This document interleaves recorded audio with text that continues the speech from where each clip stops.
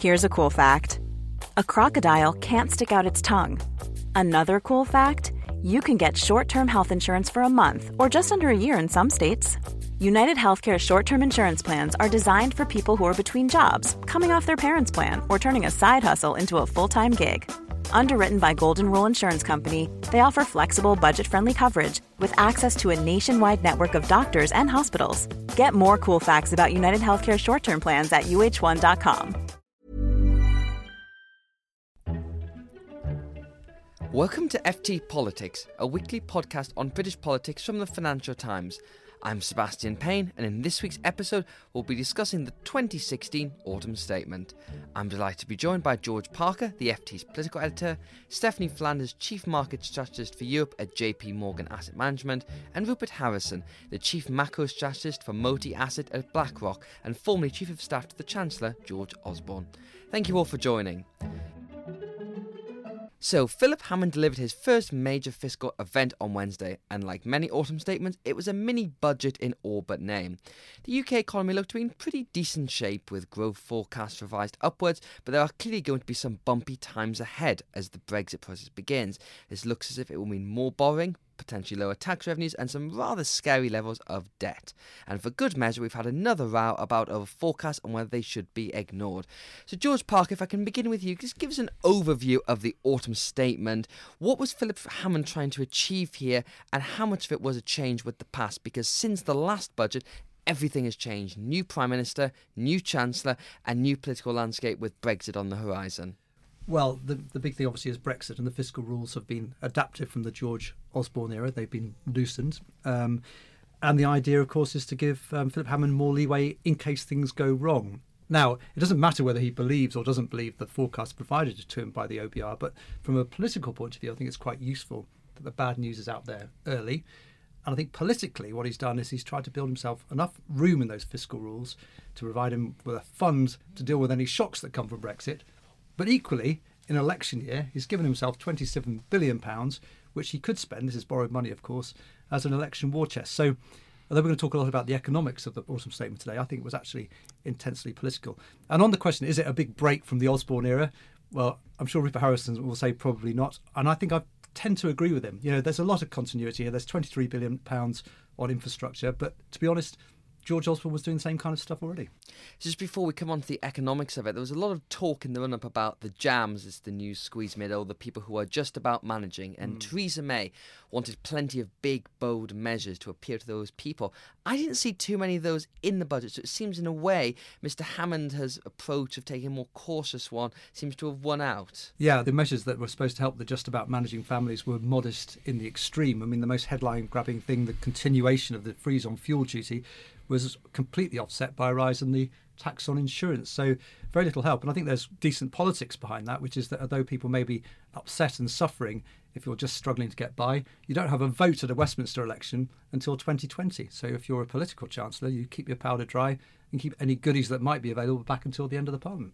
OK, Stephanie, so let's have a look at the state of the UK economy at the moment then. The most striking thing seems to be about the state of public borrowing at the moment. And based on these projections, which again we'll come on to in a moment, it looks as if we're going to be heading to that 90% of GDP ratio next year. Is that something to be worried about at all? Or is this new approach, as you've argued in the FT, sort of something that's welcome but maybe a little bit too late?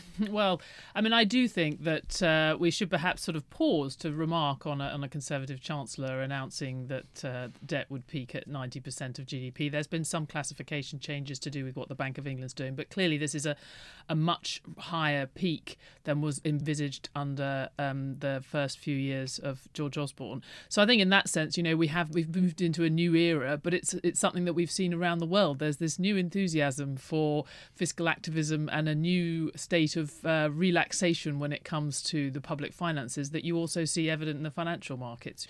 Certainly wasn't very much punishment from the markets for the extra number of gilts that Philip Hammond announced he was going to have to put onto the market yesterday, and all that new borrowing that we weren't necessarily expecting. And I think that just shows you we're in a different era. When George Osborne came in 2010, it was perhaps the high watermark of austerity talk. Now we're really moving in a different kind of direction. And I think he quite sensibly in actually spending more, borrowing more than he needed to, in a sense, and putting that extra borrowing to work in public investment. He made a pretty good judgment that that's the best place to put it at this time. But it would be wrong to say this is sort of quote-unquote the end of austerity, which I think happens every time we have one of these statements, because there's still significant constraints on public spending within the autumn statement. And you still have a squeeze coming down the track for the next few years, most of which was not reversed, particularly the squeeze coming through the freeze and benefits for many working families is not going to be reversed. So that's quite right. But if anything, actually, in the first year, I don't know if Rupert agrees, but many people in the markets had thought he'd be a bit more generous, offset a bit more of the austerity coming down the track for next year. But perhaps, as George suggests, there's a political angle to that. So, Rupert, what did you make of the autumn statement then? Because obviously, as the brain behind many of George Osborne's budget and autumn statements down the year, is this a break with the past? Well, before we get on to, I think it's worth, in context of what Stephanie was saying, just taking a step back and saying I think we should be quite thankful that actually over the last 6 years we did get our deficit down from 10% of GDP to more like 3 or 4% of GDP. Because if we had taken a more lax approach over the past 6 years and had not, as George Osborne put it, spent the time fixing the roof while the sun was shining, we would be facing Brexit with a deficit of 6-7% of GDP, and we'd be in a much worse situation, and perhaps Philip Hammond wouldn't have so much fiscal space as he has to spend a little bit more on infrastructure. But in terms of what's changed, I mean, the big thing that's changed is Brexit, and that is apparent in all the numbers that we saw yesterday. I don't think the underlying philosophy of the Treasury has changed. Philip Hammond is still fundamentally a balanced budget conservative. He still is aiming for that surplus. He's had to push it back, as in fact George Osborne acknowledged before he stepped down would be inevitable given the Brexit shock. And he has spent a little bit more on infrastructure. I counted back over the last 6 years. There were 5 occasions over the last 6 years where George Osborne came to the House of Commons and announced more money for infrastructure, similar single-figure billions numbers. So I think, again, it's more continuity. But the big thing that's changed is Brexit. Just to push back on that a little bit, it's certainly true that there were several years where the Chancellor was announcing increased public investment, but that was in many ways to remedy the big fall that happened in the first couple of years of the austerity programme.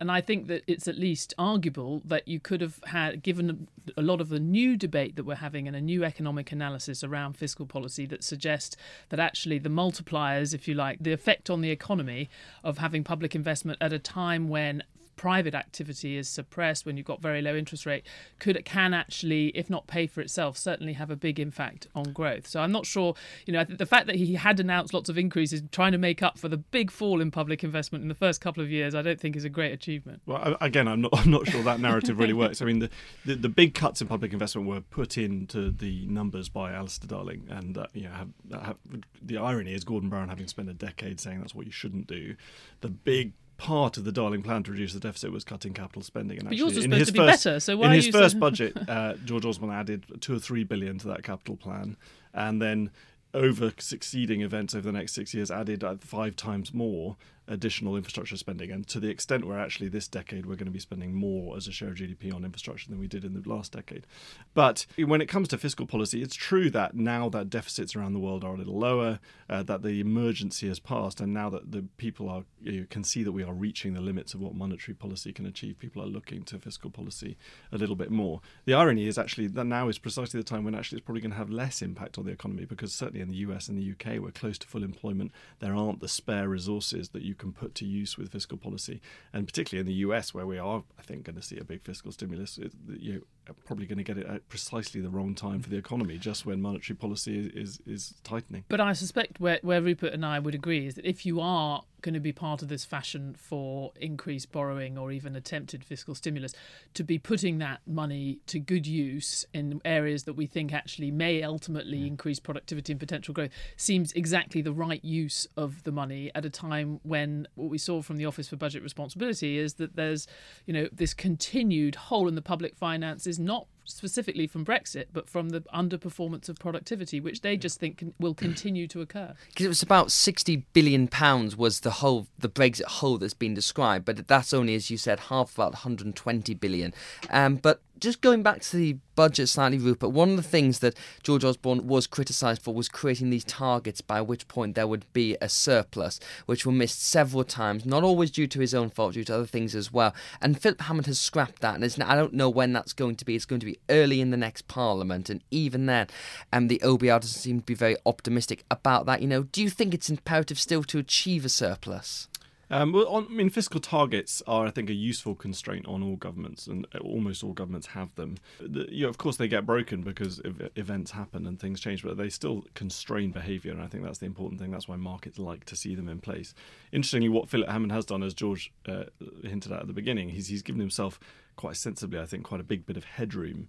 It's not massive over the time horizon, because we've seen that we can still get big revisions, but it's a chunky bit of headroom, and I think that's very sensible given the unusual amounts of uncertainty that we have at the moment. He's keeping his powder dry. Just to be clear again about the importance of the productivity thing, though, all you would need is for there not to be the improvement in productivity that the OBR is expecting, even with Brexit. Absolutely. For that, if that doesn't happen, if we don't actually have any improvement in productivity and we have a continued the same as we've had for the last few years, all of that headroom disappears without Philip Hammond doing anything at all. So we shouldn't exaggerate how large it is. I totally agree with that. And where I do absolutely agree with Stephanie is that the big challenge really in the UK and indeed around the whole developed world is this incredibly poor productivity growth that we've had for a decade now. And in that sense, I think all this infrastructure and we should put this into the structural reform bucket. How are we going to try and deal with low productivity rather than a kind of sugar rush for the economy? I remember when Theresa May became Prime Minister, or just before actually she became Prime Minister, she suggested that Treasury wasn't concerned about productivity,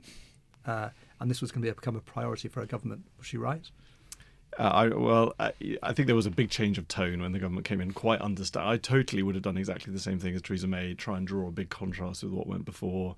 This is a new government with a new focus. In reality, it's been largely, apart from Brexit, the elephant in the room is largely continuity. And governments, frankly, of all colours, for decades have produced productivity plans and reform plans. It's just very hard to do, and it takes a very long time. When you talk about the change with the past, we might debate about the sort of balance on investment and all of those things, but I would have to support Rupert as someone who's had to report on in the past and other things for many of these budgets and autumn statements. George Osborne went just as much on about productivity. He didn't invest quite so much in it, but he certainly talked about it. I think it's right to say that the OBR, when it analysed the £23 billion to be invested in infrastructure, said that it would make virtually no difference at all to the growth potential of the economy. Well, it's the same old issue. They have to use very traditional economic models, and they're only supposed to be looking over a certain time frame. So for them not to incorporate a positive effect on growth within the next 5 years, I think is entirely reasonable. But that doesn't mean you shouldn't do it. It's very sensible, because actually where British governments have got into trouble in the past is when they believe their own rhetoric and start thinking they've raised the trend growth rate of the economy. We saw that in the 80s. We saw that in the run-up to the financial crisis.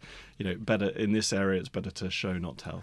Do you think on the productivity question, George, which is one of the big increasing issues, what else do you think the government can or might consider doing on this besides what was in the autumn statement? It's very hard to know. I mean, all the focus has been on fixing the plumbing of the country, really, sort of boosting the networks and all the rest of it. We're going to hear talk about education reform later in this Parliament and the controversial grammar school proposal, which Theresa May or may not pursue. So there are other things the government can do, but given the fact that it was such a big part of her pitch on the steps of Downing Street, the autumn statement is a relatively modest response. I think it's interesting, though, because there's a lot of, everyone has focused on this issue of productivity, as Rupert said. And I guess my only concern about some of this talk of industrial strategy is that it might be attracted to the idea, the sort of old-fashioned idea of, you're picking industrial sectors and you want your super-duper high-tech this and that.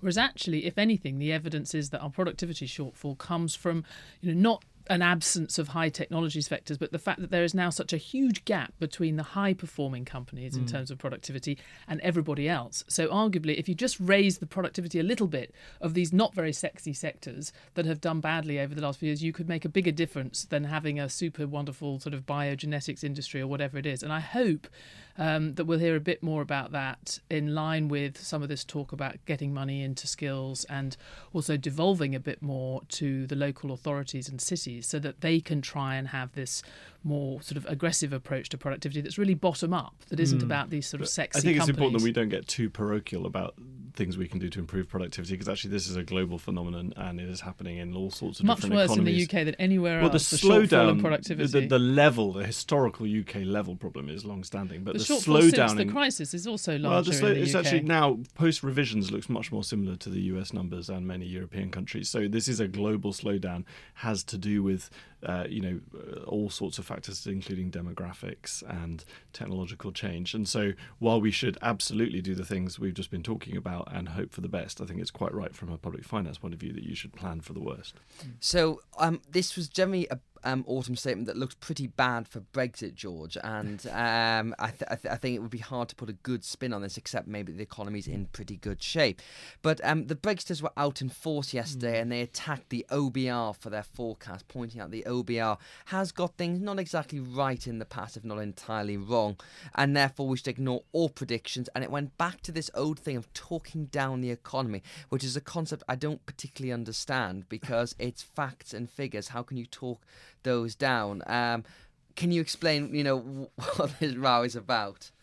Well, the row is that a number of bodies, including the Treasury and the Bank of England, have made forecasts, were making forecasts before the Brexit vote about how terrible things were, and they didn't all materialise, although I think some of them are showing signs of materialising. I think the truth is that somebody has to make forecasts, and if it wasn't the OBR, it would be the Treasury. And you can imagine there'd be a much bigger storm this morning if it was Tory MPs blaming the Treasury for talking down the economy rather than an independent body led by Robert Choate. But you can see they're angry because they think the forecasts have been wrong in the past. But as Philip Hammond was saying, there's so much uncertainty around the forecast. Nobody knows what Brexit could look like. It could turn out a lot better than the OBR's forecast, in which case that's great news for Philip Hammond in the run-up to the 2020 election. But they're also planning for things being worse. I mean, if you look at the fan chart in the OBR forecast, there's a huge difference between the sort of Panglossian view of some of the Brexiteers that everything's going to be great, and a much worse outcome, which is entirely possible if the negotiations go badly wrong. And it is interesting, in Westminster today, all the talk has been, there's been a sort of acceptance that this was the gloomy outlook that, hopefully will turn out to be wrong, and it's sensible perhaps, even on the sort of supporters of OBR have said it's good to err on the side of being cautious. When I don't know what Rupert thinks, but looking at these forecasts, they seem to be, if anything, optimistic about the lasting effect of having all of this uncertainty around our trading arrangements. They're certainly in line with what many other economists have said. They don't incorporate any long-term effect on our trading capacity or any reduction in exports from having having higher trade barriers to the rest of the world. And the timing of it, they basically assume the economy more or less get back to normal within 2 or 3 years. I think even the biggest supporters of Brexit would not think that we will have arrangements, clear and certain arrangements for our trading relationships in place in 2 or 3 years. So if anything, these are optimistic. Because, Rupert, the three things the OBR forecasts were predicated on were, one, that the UK has left the EU by April 2019, which is not a given.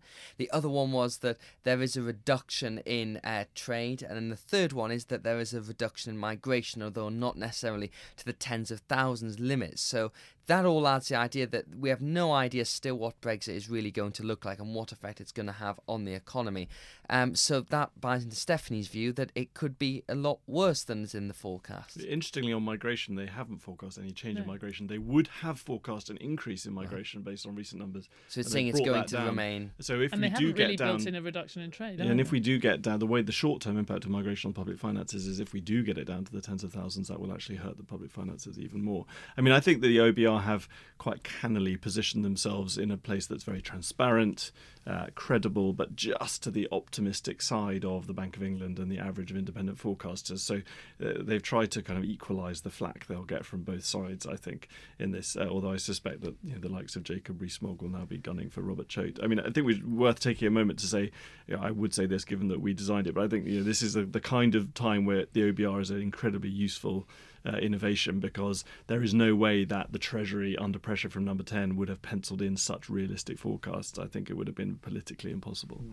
I think the one thing that we have to bear in mind is that this is a central forecast by the OBR, but you speak to officials closely involved in preparing the Brexit negotiations who would put as high as 30% the chance of these negotiations failing completely, Britain crashing out of the EU sometime before the next election, and going straight onto the WTO rules. And in those circumstances, those forecasts, I think, will end up looking rather optimistic. And the WTO rules, as we know, are not just there to resort to. They're not like going back to the factory settings of a computer. You still actually have to put a lot in place for that not to be pretty catastrophic. So.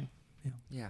And I suppose the final question of this, what's going to happen next time? Because the autumn statement has been cancelled, George, as was much discussed, to be replaced by a spring statement. So this is something that chancellors have wanted to do for quite a while, and go back to try and one big fiscal event here. Some chancellors say Alistair Darling is some, but not others. And George Osborne, actually. People don't remember, but the autumn statement 2010 was just a forecast with no measures and no document, but we only managed it for a year. Well, that was when you'd had a budget 3 months before. Yes, but the aim was to not have an autumn statement. The problem was in the summer of 2011, the Eurozone crisis kicked off and we had huge downgrades that we had to respond to. So I suspect that future chancellors might succumb to the same need to respond to events. I was speaking to Alistair Darling about this, and he said it was always his objective to go down to one big fiscal event a year. And, obviously he couldn't. He was dealing with the financial crash, and then you were dealing with a Eurozone crisis. In fact, there's always a crisis coming along, and you needed to change course halfway through the year. So, Philip Hammond's living the dream of chancellors.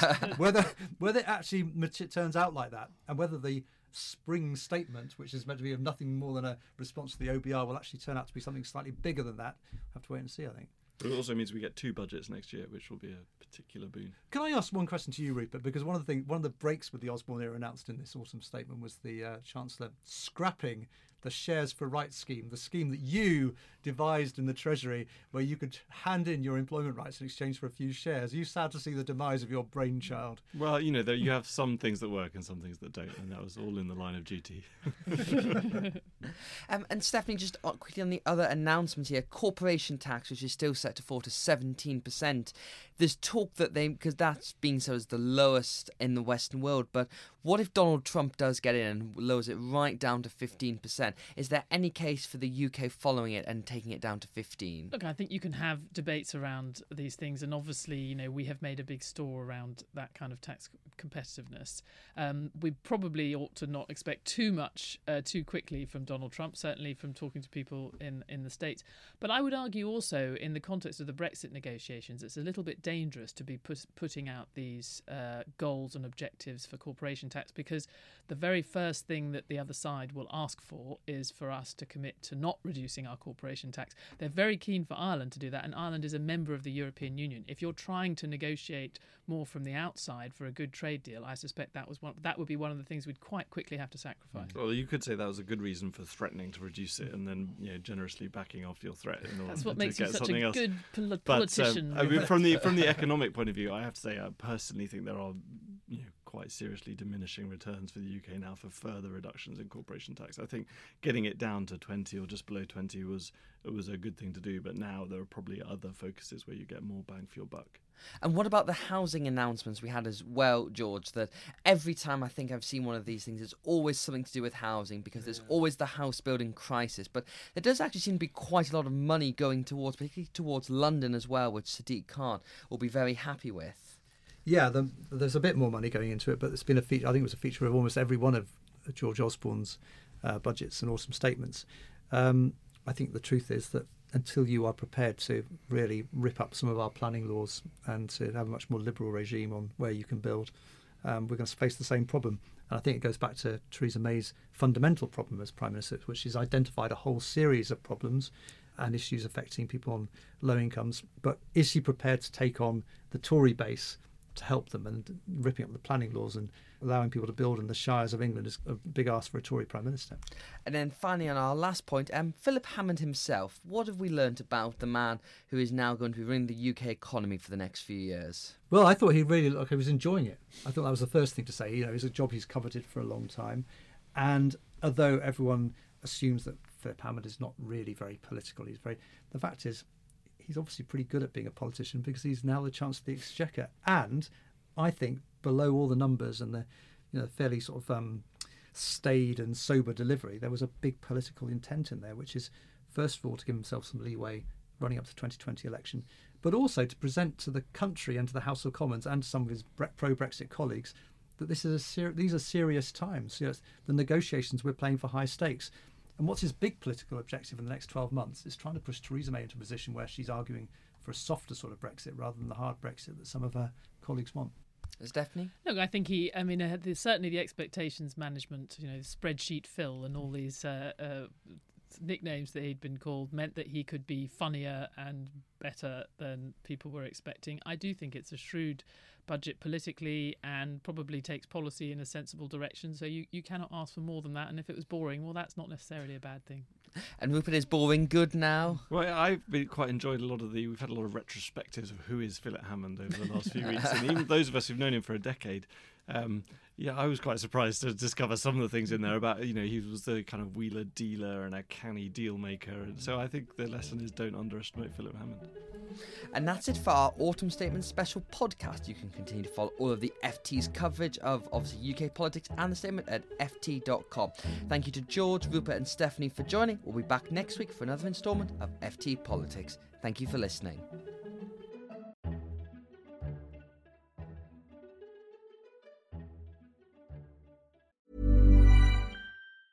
Small details are big surfaces. Tight corners are odd shapes. Flat, rounded, textured, or tall.